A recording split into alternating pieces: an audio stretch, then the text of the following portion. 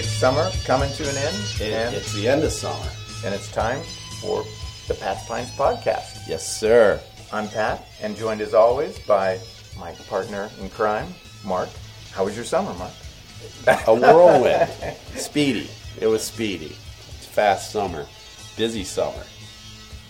A lot of things going on in beer this summer. A lot of beer fests to attend.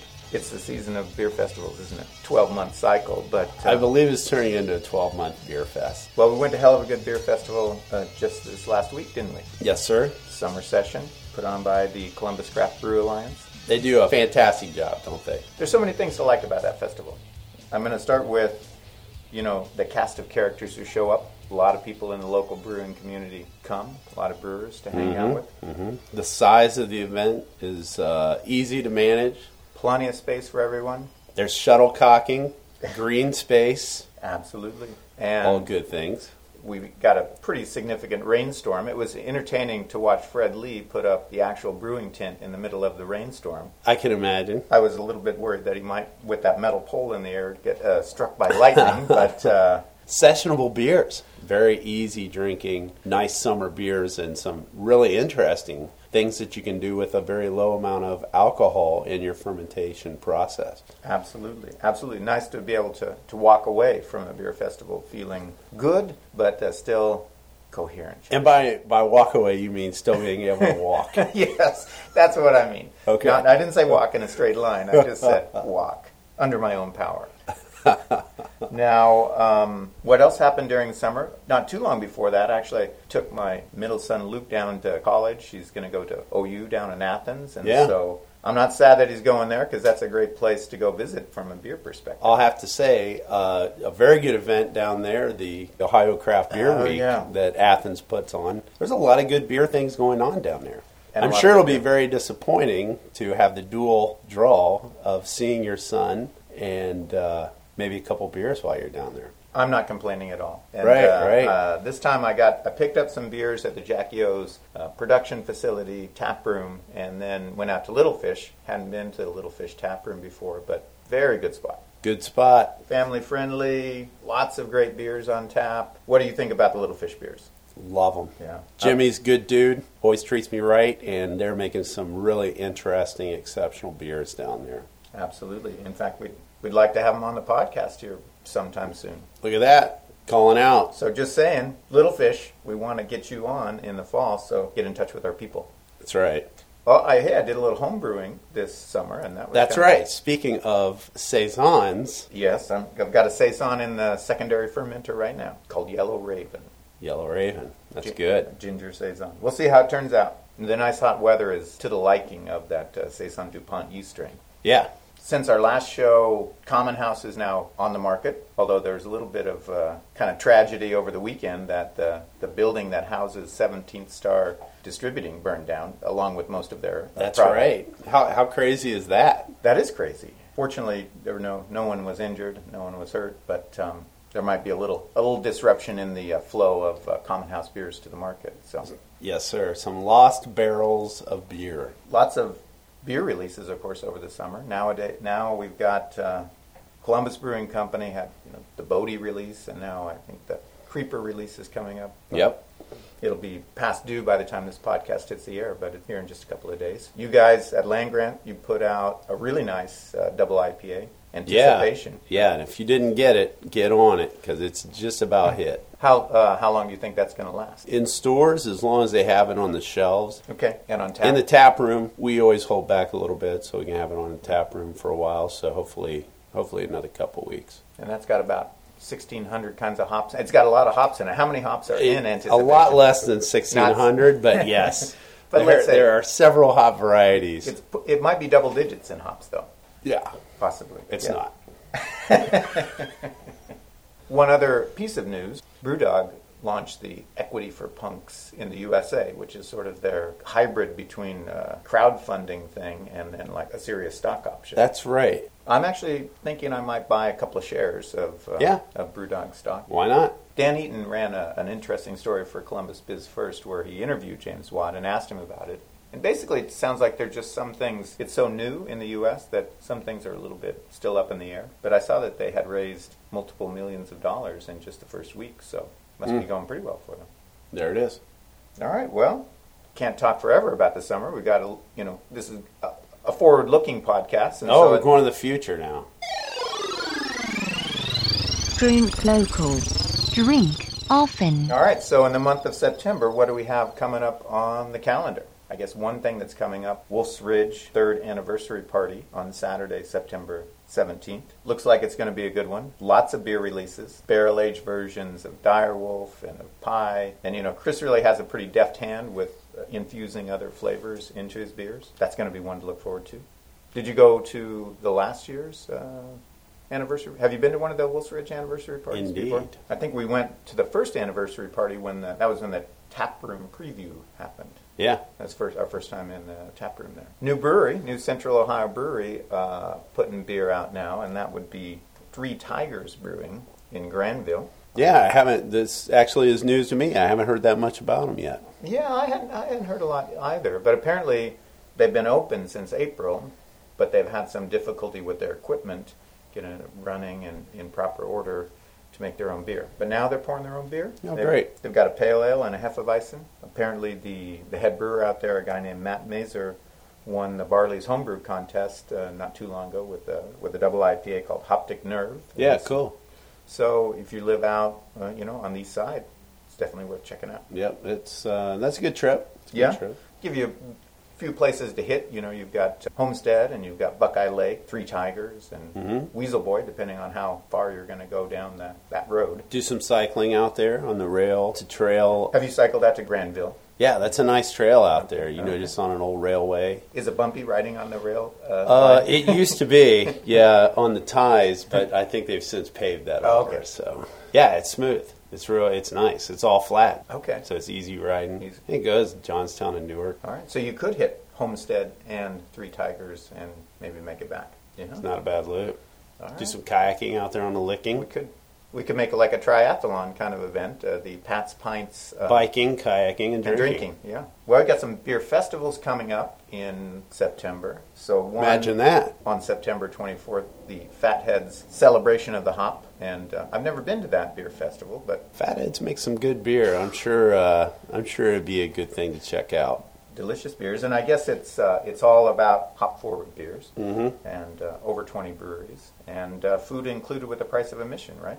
That's right. Actually, on the same weekend is one of the older beer festivals in Ohio, in Central Ohio anyway. That would be the North Market Beer Festival on September 23rd and 24th.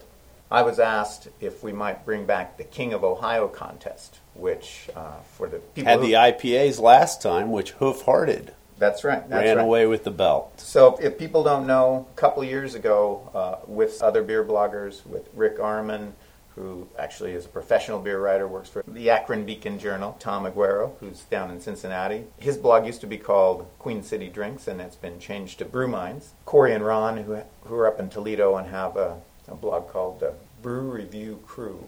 Brew Review Crew? How do you say that? The Brew Review Crew. That's work. All right. So we did a thing a couple of years ago, which was, we called it the King of Ohio, and we tried to pick the best IPA in Ohio. That was won by Musk of the Minotaur by Hoof-Hearted. That's right. That was a very fun process. Yeah. We had a good time. So this year we're going to do not IPAs, we're going to do session beers, and we've invited every brewery in the state to enter a beer. Got it divided into categories, and then we're going to try and identify the best session beer in the state. And so it's a pretty good plan. I think that's a great plan for us, isn't it? We'll get to taste a lot of good beers. That judging is going to take place at the North Market Beer Festival on the Saturday, September 24th. So probably cool. in the next podcast, we'll be talking a little bit about the results of that. Yeah, I got a tight weekend that weekend, but I'm going to try to be a part of it. Yeah. This month we're happy to have Mike Byrne from Lineage Brewing, brewmaster and co-owner. And I guess we should say Lineage is the closest brewery to the Pat's Pints podcast headquarters, is it not? That's right. Thanks for being in our neighborhood, by the way.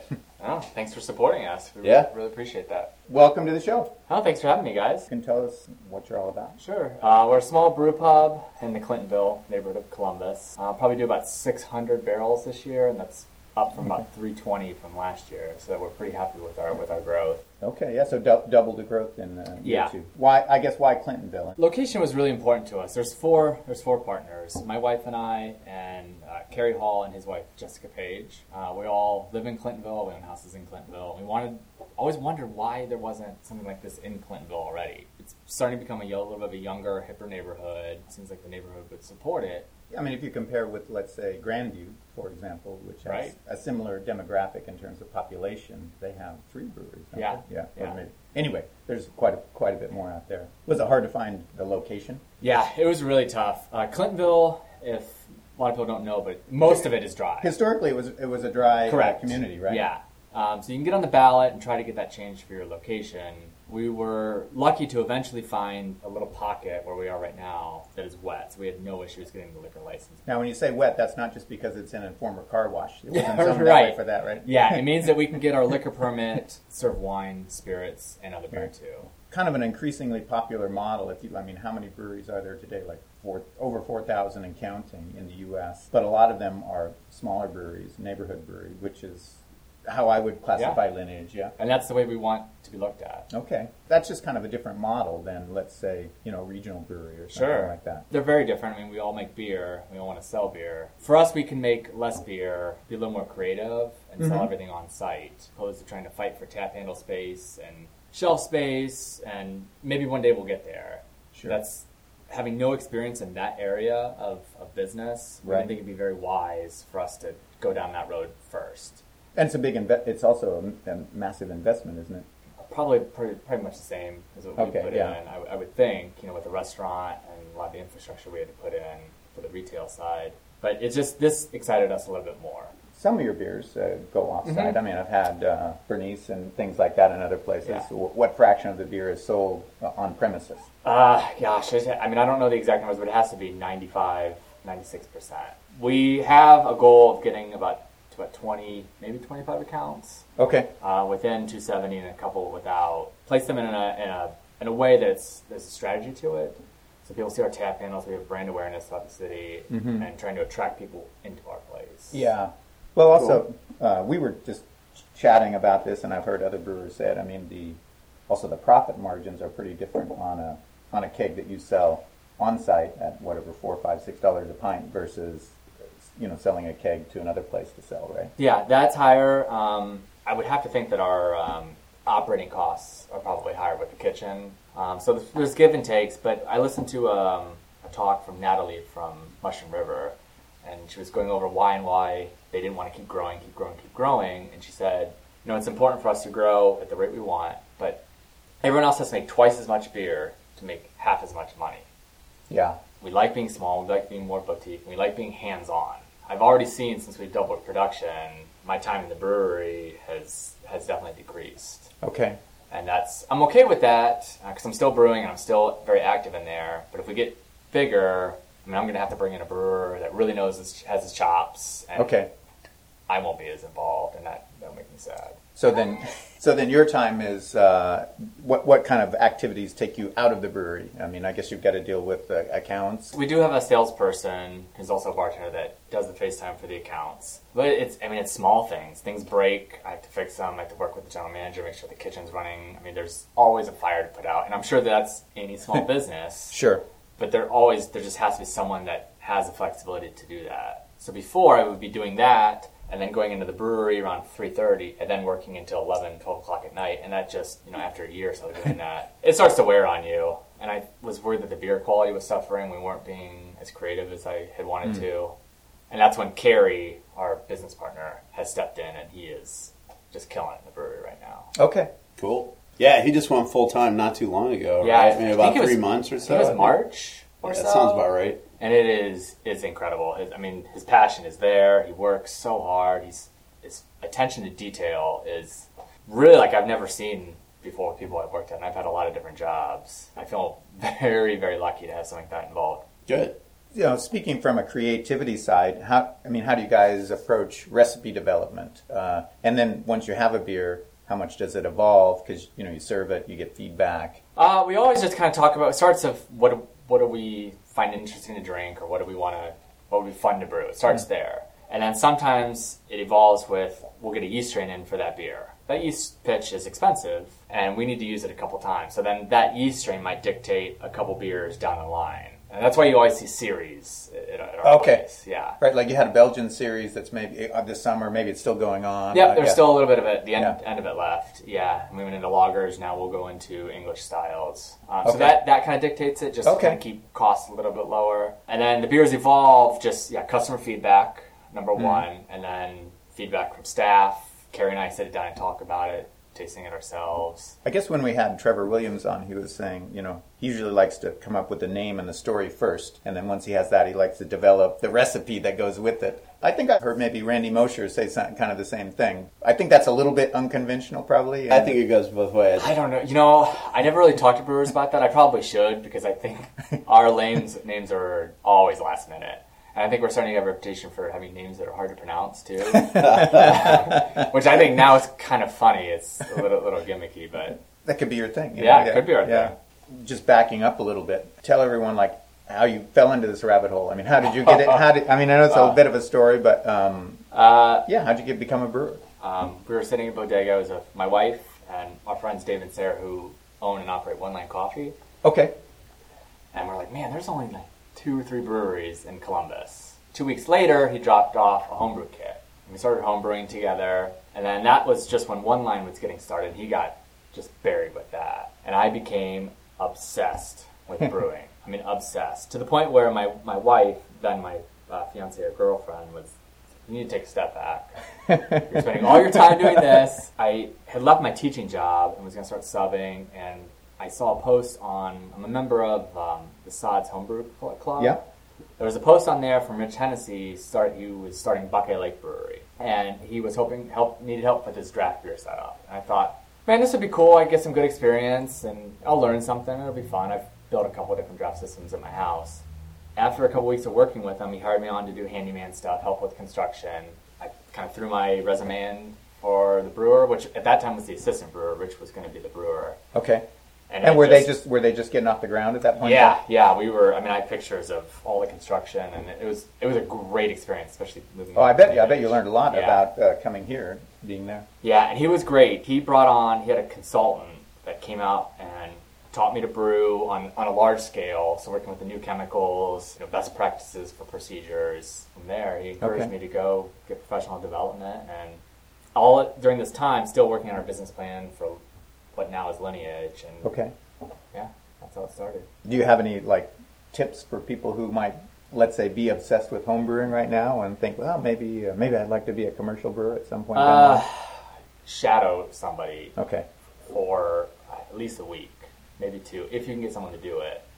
I always try to invite people in to talk, spend the day in the brewery. I never get responses when I say that, but I think it's important to see what it actually takes. I mean, we're not drinking beer and laughing all day. Right. I mean, it's fun. I love working with my hands and I love physical labor, but it's a job. Yeah. It's a blue-collar job. It's they see it and they have one notion of it, a romanticized notion of what a brewer's life is like, and it's probably pretty different. Yeah, that, and if you own the brewery, it's different too.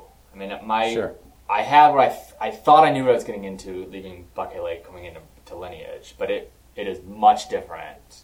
Having your house on the line, your entire life savings on the line, it's much different. That's got to be a lot of pressure, in a way. I don't know. Yeah. It seems to me like it would be. Yeah, getting through that first year was a huge milestone for us. Now we just got to get to the second. Larry at 4th String says, if you can get through your second year, you can take a deep breath. That's sort of the valley of death. There's such a thing, actually. We're a restaurant, and I know how things go, so I don't think that fear is ever going to go away. Yeah. People change tastes. Yeah, that's the truth, isn't it? And craft beer drinkers are pretty fickle. Yeah, that's easy fix. We can brew a new beer. Yeah. What are your most popular beers? Spaceship, American IPA, by far, probably outsells everything 3-1. Behind that is Bernice, our Berliner Weiss, that we kind of change up with different fruits. And then over there, I mean, pretty much everything after that, we constantly rotate. So it's always fun to see how the tastes change over the couple weeks. Like one week it might be pale ale that's really popular. Last weekend it was our Helles. We sold just a ton of it. But Maybe it was because of the new beer. It's hard to guess what. Yeah. Well, it's kind of predictable when I ask that question that it's unusual if somebody doesn't say the IPA first, but then after that it can be any number of things. I wish it was an IPA. It's well, but it's what people like. That's what they like. Oh, that's what I'll brew. What are like the challenges when you think about brewing? Obviously, you want the business to stay in business and to make money, but what are the kind of challenges? We have a couple challenges. One is ingredients. We're small. We don't have large buying power. Right. So sometimes I can notice that ingredients are a little bit inconsistent, especially hops from lot to lot. Yeah. That's definitely noticeable. Do you guys do contracts on hops? I haven't been able to get one yet. For what we need. I've been pretty fortunate since we're small enough. I've been fortunate to find what I need and kind of stockpile a little bit, enough to have a little bit of playing room. Okay. When I find a lot that is okay but not really where I want it, I can blend it in with other lots. Yeah. And kind of make up for that. I've gotten a little bit better with that. Because I guess if you don't have a contract, you're sort of low on the totem pole, and we're not even on the totem pole. You're not on the totem pole, so and I think it's important that we do. It helps the farmers. The farmers need to know what to grow. Sure, it'll be better for us to know what we're going to pay. Mm-hmm. So it's we're going to work on it. We're going to get one. You mentioned Bernice, so you brought some. So sure. let's break into that. Actually, we already did break into it, but our glasses are getting empty. Blushing Bernice, and that's a raspberry Berliner Weiss, right? It's Berliner Weiss. Yeah. Cool. Cheers. Yeah. Cheers. It's got a nice blushing color. Absolutely. It looks like the Berliner Weiss is where you put the raspberry syrup in, right? Because that's one of the traditional syrups that they add to. Apparently, Berliner Weisses are almost endangered in Berlin, as it turns out. That's what I hear, and I also heard they're kind of like kiddie beers. Maybe, yeah. I mean, I've never been to northern Germany, so I don't know. A couple of years ago, I was in Dresden, which is sort of south of Berlin, and they were like, "Oh yeah, they drink this weird beer in Berlin." They're like, "You can try it once if you want to, but I don't know if I would recommend it." Yeah, I mean, I think Germany is very uber regional in their styles, though. Sure. In Dresden, actually, they never even heard of a Gose. So one day I had it was a holiday, and so I just got on a train. It was just 1 hour by train to Leipzig, that's where Gose is more or less from. No, I've never heard of that beer. I don't even know what you're talking about. Let's talk about the process that goes into making Bernice. It starts about 2 days ahead of time. So I actually did it today. We'll brew it on Friday. If you're a home brewer, you make a yeast starter. So I do the same thing with bacteria. I use Lactobacillus brevis and Lactobacillus delbrueckii, and I'll grow up about 3-4 gallons of 1040 wort, so a light sugar water. Okay. I currently use White Labs, and I'll pitch those vials into a carboy, set my heater. I have a heater. I set it at about 90 degrees, and I grow it up for 2 days. Okay. I'll check the pH and all the numbers tomorrow and the next day to make sure that it's where I need it to be. And then on Friday, I should be able to brew the beer like normal. The only difference is, instead of crushing the wort and putting it in the fermenter, I put it back into the kettle at 90 degrees and then dump that lactobacillus into the kettle, seal everything up, and let that sit for 1 to maybe 3 days until it tastes and hits all the numbers we want. And then I'll bring it back up to a boil, and we finish brewing as normal from there. Oh, right. So, and the second boil is to kill all the bacteria? Is that one of the points? The first boil, I'll just bring it up for a few minutes, just until the hot break drops. Okay. And that gives me a pretty sanitized liquid, so I know I'm not going to have any wild critters in there. That's the important thing. The only thing I want to take off is that lactobacillus I'm putting in there. That's why we don't use grain or other methods that some other brewers do. The second boil is to do all the things that the normal boil does, coagulate all the proteins. We get 2 IVs in there just for some preservative qualities. Okay. So there's almost it's very low hop content. I think there's 3 ounces of hops Okay. in there. So to make it legal, and just because I think it's nice to have those preservatives in there. Sure. The boil is also going to kill off that lacto. And, the malt bill in this? Berliner Weiss is normally a wheat beer, isn't it? Yeah, this is just 50% wheat, 50% Pilsner. Okay. That's it. Cool. Yeah. And then let's see, you were making. I know I really enjoyed the grisette. Oh yeah, we didn't do that this year. Yeah, how different is a grisette from? It's also a sour. Yeah. The one that you made was sour. Yeah, the difference. The grain bill was different. We had some spelt, some Munich, maybe some oats in there. Okay. We used a French Saison strain. Okay. So this is just the strain we use in here is just American ale. We've also used European ale, which is really nice. But we don't reuse the yeast after this because the pH is so low. I feel like it would be pretty risky to do that. So we just once the yeast goes in here, we consider it done. And if we ever get that yeast back in, we'll probably bring it back. Okay. Yeah. I just made a Saison at home, and there's the Belgian Saison strain and then the French Saison strain. I love the French Saison. It gets really dry. It's not super phenolic-y. We'll kind of have to see where that goes. It attenuates really nicely, doesn't it? Yeah, and that's important for me. Nobody brags about a sweet Saison, dude. Nobody wants to drink it. No. It would go down the drain. Yeah, it's gross. Yeah, but I mean, this beer, the one that we're drinking right now, it's got a nice, clean, sharp tartness to it. Yeah, it's pretty tart. Yeah. Probably more than typical for the traditional style. It's we usually get down probably to like 3.2, 3.1. It usually comes down to. Okay, on the pH scale. Yeah, and I like that because when you add the fruit, especially when we do the passion fruit guava version, it adds a little bit of sweetness, so that acidity helps kind of cut through that. Yeah, they work well together. I was worried about the raspberries because they're already acidic on their own, but this works pretty well. Okay. I think based on current American tastes, it's just right. It's a good amount of tartness. Yeah. I wouldn't want less. It's right on. You're right about that. Yeah. What about the fruit additions? Like when do you add the fruit? Because it rotates, and how many different fruits have you used? So far 3. Okay. We add them in secondary. So after primary fermentation is done, drop the yeast, and then we'll add fruit to either. We've tried the serving tanks before. Sometimes we add them in the dry hop port. You make some kind of fruit extract and strain it and everything, and then add it to the beer. No, we add. do you take fruit and boil it up, or how? No, we buy aseptic purees or different concentrates or whatever we can. Our rule, it has to be 100% fruit. Okay. We want no extracts. We want no, quote, natural flavors, because I don't really know where those come from. I think that raspberry, it's like an animal's anal glands. It's like, I don't know, it's like a groundhog or something really. I have heard that. Yeah, just because it's natural. It's like, that sounds naturally amazing. Yeah. But we've done side-by-side blind tastes with real fruit and the extracts. Now, it could be just the vendors that sent us samples, so there could be better products out there. But everyone could always tell which one was real fruit and which one was the extract. Okay. Now, some Berliner Weisses are made, if we compare like kettle sours to, let's say, barrel sours, if you want to call it that. But that's that's kind of a whole different ballgame in some ways. It takes longer, right? It takes longer. There's a number of different ways to do it. I think those are also more complex. Yeah. The lacto takes longer to work. Oftentimes you have Brettanomyces in it, so you get a little more complexity, which I love those, and eventually I would like to be able to get into that. But they're much different. This is an Americanized Berliner Weiss. Right. Do you have a favorite Berliner Weiss?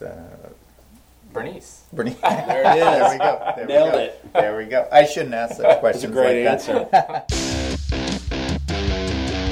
Now we're going to talk about off-flavor tasting in beer. Kind of got to this topic because, Mike, you were conducting classes at Lineage, right, on this topic? Yeah, we do kind of intro to off-flavor testing, where we do the pharmaceutical grade off-flavors. We usually do 5 per class. Okay. And go through it. Actually, I came in for one of them. I signed up and came in on a Sunday morning and did the off-flavor tasting. The base beer, if you will here, what we're spiking is Miller Lite. Miller Lite. Yeah. Miller Lite. From what I understand, pretty standard. It's pretty neutral and makes it easy to guess. I like to start with this because it gets you familiar with the flavors and the smells of the different off flavors. So then it makes it easier to kind of figure it out when you have a craft beer, which is a little more assertive in flavor. But it's also important to move on and use them in pale ales, IPAs, different craft lagers, because sometimes those flavors change with the different malts, the different hops. Yeah. It could express itself differently in a different flavor combination, right? But this is a great introduction, just to kind of get used to it. I'm going to spike these a little bit more assertive so they're easy to detect. I like to do that, and then, as your palate gets more trained, you can kind of dial them back and really tune things in. But before we get started, I want to make sure that you guys are aware, I'm not a professional taster. This is just something that I think it's important that we push the education in. Sure. And myself am even still trying to get better. I took a BJCP test last Saturday to try to get even better at this. So it's just something that I think everyone who likes craft beer to become a better consumer, should know. Yeah. No, you should know when you're tasting things that aren't supposed to be there, right? And then these off flavors today are things you can get at the grocery store. Yeah. So instead of spending $200 on a kit, I think I spent $6 on different flavors and things. Yeah, and that's probably good for everybody to know that you can kind of at least get your training wheels if you are thinking about the exam and not with the big cost of and especially the big cost is for a group of 20. So if you're doing it by yourself, you're wasting a lot of material. Yeah, sure.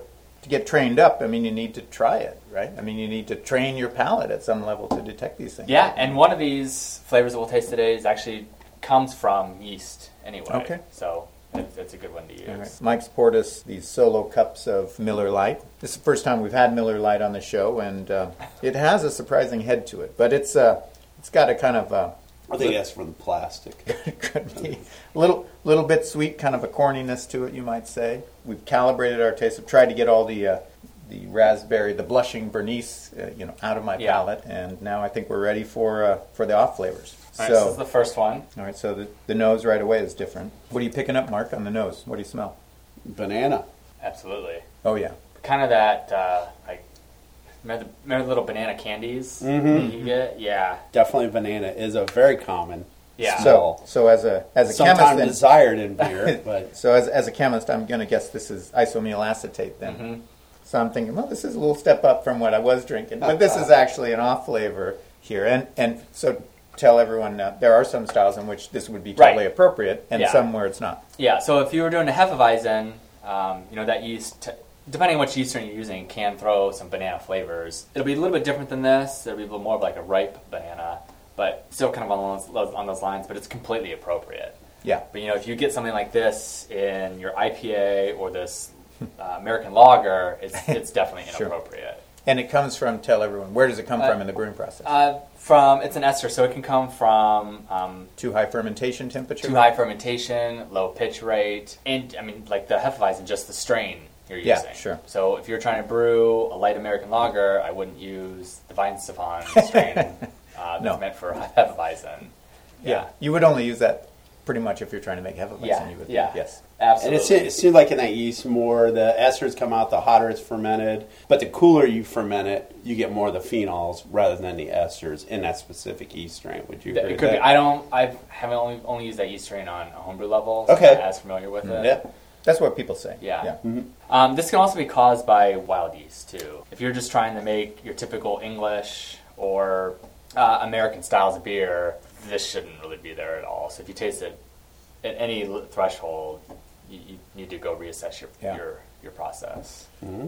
Then at the grocery store, what did you use? Did you get banana extract or? Yep, it's just the banana flavor. But at the same time, again, this gets you at least thinking and tasting and get you started. And this was I think $2 or $3. Okay. Well, I'm going to have to say that when I did the tasting at Lineage, we were doing different flavors, and there was one, and I was smelling in the triangle test, and I'm like, well, I don't know. They're not. It's just not. It was not that obvious to me. I'm like, they all smell kind of like macro lager, but this one is a little different. And then there's a woman at the table next to me. She goes, "Oh my God, that smells like a dirty diaper," and I'm thinking, really? That smells like a dirty diaper to you? So obviously I think it was like butyric acid or something like that. Yeah, there are definitely flavors and smells that some people are better at and some people are weaker at. I know diacetyl for me is something that I can pick up pretty easily. Okay. I'm pretty sensitive to it, where other people I've tasted beer with or had beer with, they don't even notice it at all. Yeah, no, you're right. Just like people have a color blindness. Yeah, I mean, exactly. Can be very sensitive or almost oblivious to certain smells. Same exact thing, yeah. Well, should we move on to another sure. taste? Now, while you're pouring these, what do you guys do tastings at the brewery? What do you do for quality control and things like that? Carrie and I will. Sometimes we'll involve the bartenders and do blind tastings. Okay.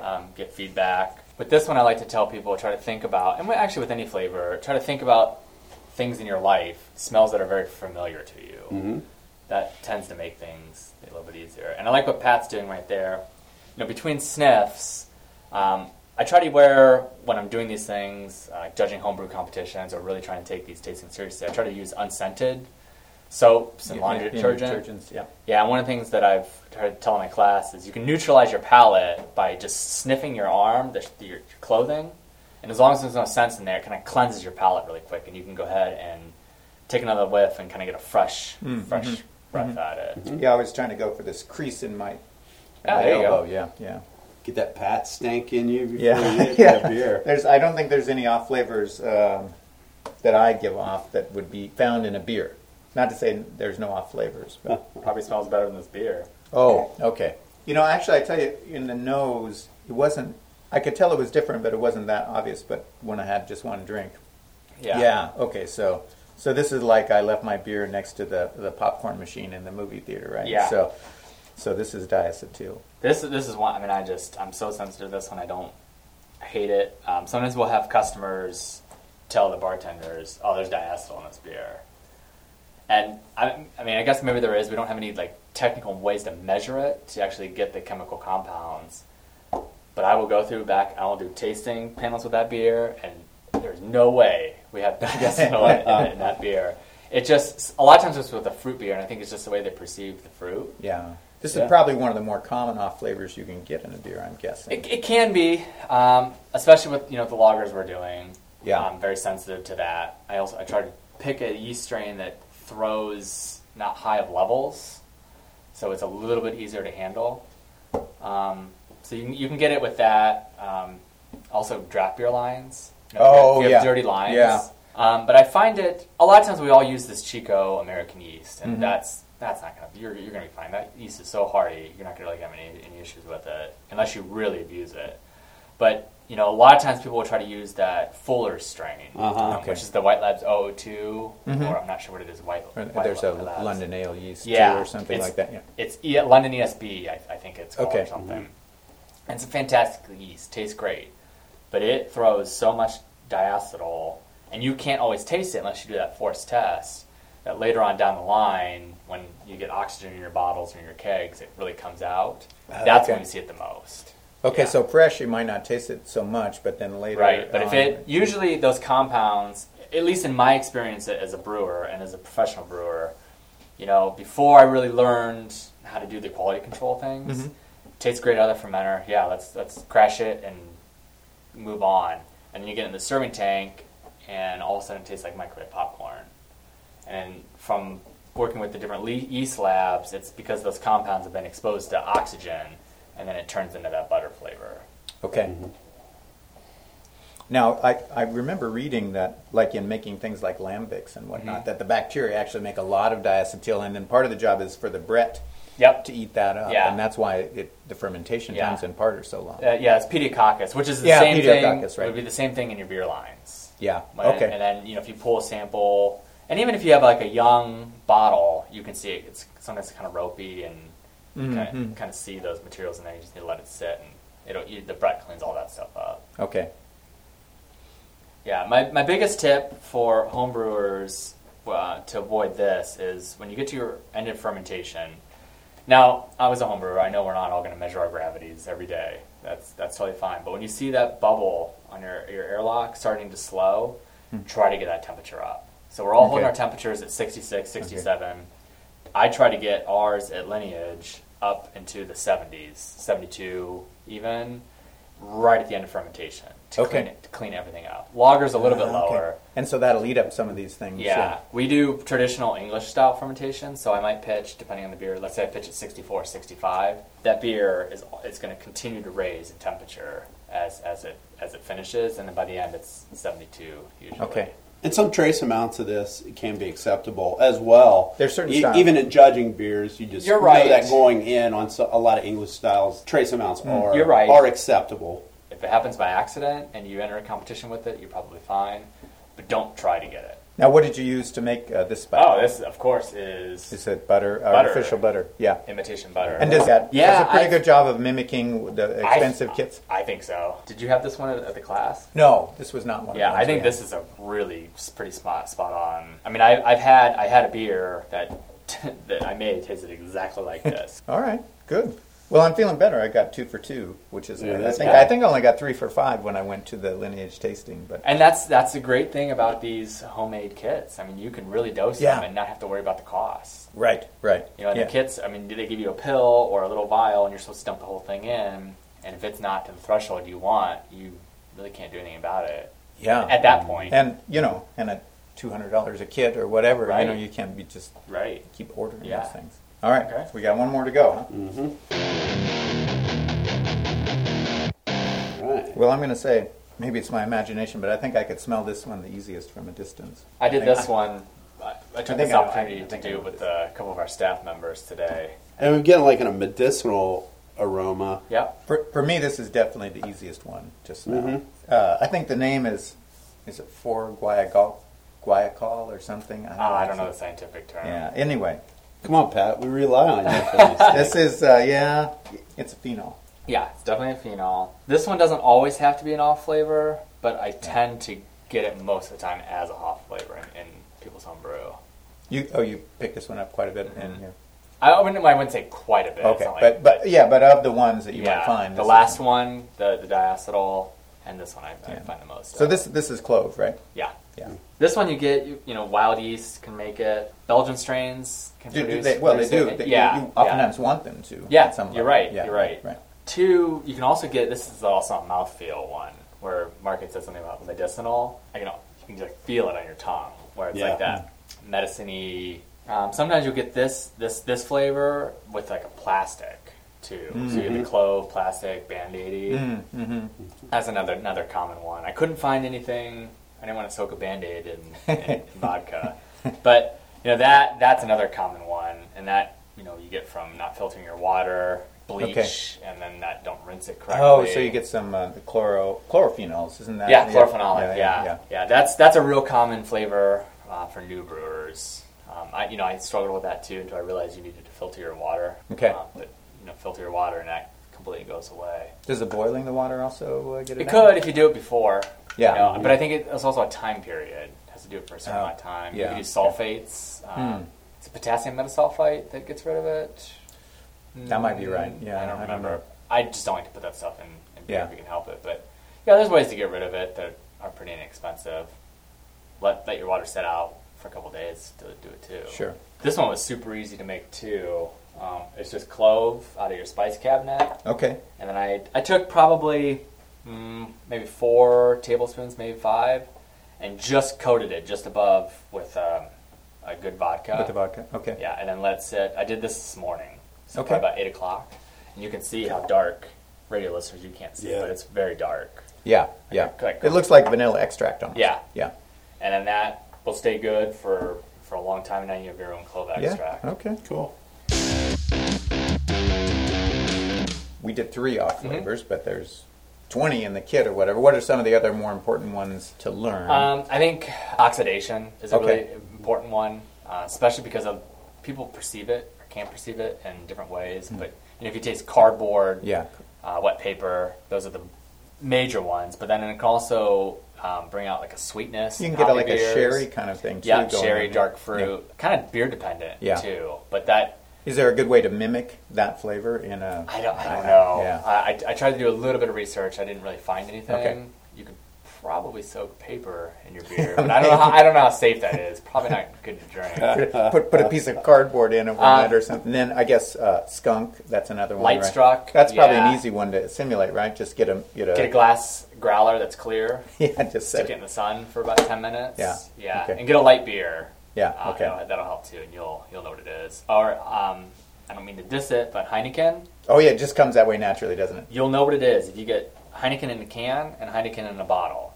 2 very different beers. Okay. Get it and have someone do a blind tasting where they mark the glasses for you, and you will be able to tell the glass bottle versus the can. The can tastes fresh and good. The green glass, which is terrible for beer but good for their brand, doesn't taste that great. What about acetaldehyde? Is that another one? That's a green apple. Yeah. Budweiser, I haven't had in a while, but used to have a distinct green apple character to that beer. It was part of their flavor. Okay. So maybe if you tasted some different American light lagers next to each other, you could probably pick it up. Yeah. But I don't get it. I don't get that very often in craft beer. I think we've covered a lot of the ones that are more common. Sour is a good one. Sure. I didn't bring that or do that because we brought the blender device. I think a lot of craft beer drinkers are familiar with the sour, and that's probably not a hard one to get, but it's just not appropriate in some styles. It shouldn't be in some styles, Probably in many styles, you might say. Probably most styles. Yeah. And that typically comes from a bacterial contamination of some kind. Right? It's usually bacterial. Could be your yeast, too, if you have really unhealthy yeast. Okay. Now, you were talking about not too long ago, you went to, I guess, one of the BJCP tastings here. So I have to say that in preparation for this interview, and I've been wanting to do this anyway, I decided to go online and take the BJCP exam. Oh, nice. I just took. I said I'm not going to study. I paid. You can pay 3 tries for $20 or whatever. So, well, I don't know. I passed it on the first try, which is good. But now the next. Now you're under the gun to get the tasting. Now I got to get the tasting, and then I looked up the dates, like when you can taste. I'm like, Did you get on the waiting list? Well, I mean, it was already too late. Yeah. So the next one in Ohio is in November in Akron. So I emailed the guy.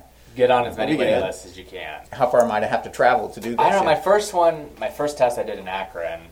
Okay. The one I did here last weekend was in Columbus. Yeah, okay. Probably get to know some of the judges. That's probably the best thing to do. To get on the waiting list. It'll help you get on the waiting list, but also help you get first dibs at the test. Okay. Can you tell us what the test, how it goes? Or what Yeah, it's like? now it's two separate tests. Okay. They changed format. So you take the online version first. Yes. And then once you take that, you have to take the tasting. I'm trying to elevate my rank. Okay.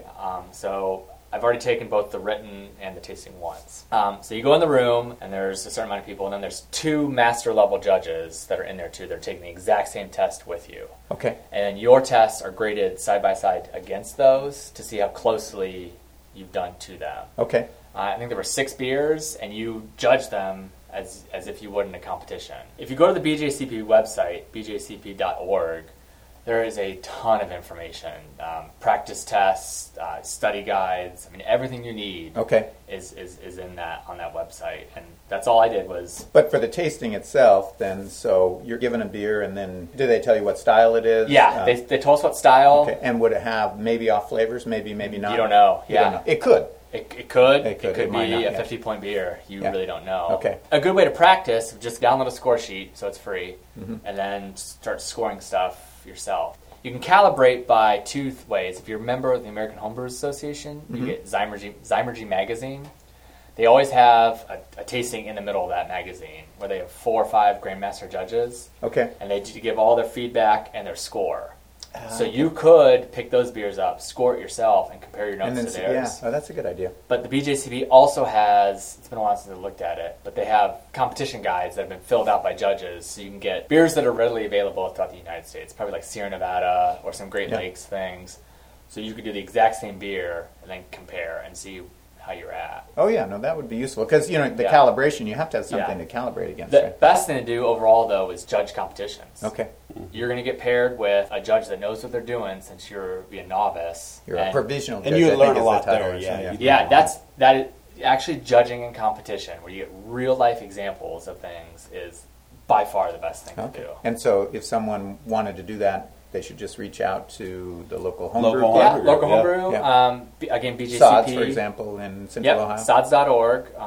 You can reach out to them. They do a couple competitions a year. Okay. But also on bjcp.org, they have a list of nationwide competitions that are registered through them. Okay. And then you can go through the website and volunteer. Mark also has judged at homebrew competitions. Yeah, it's been a long time, but late 90s, early 2000s.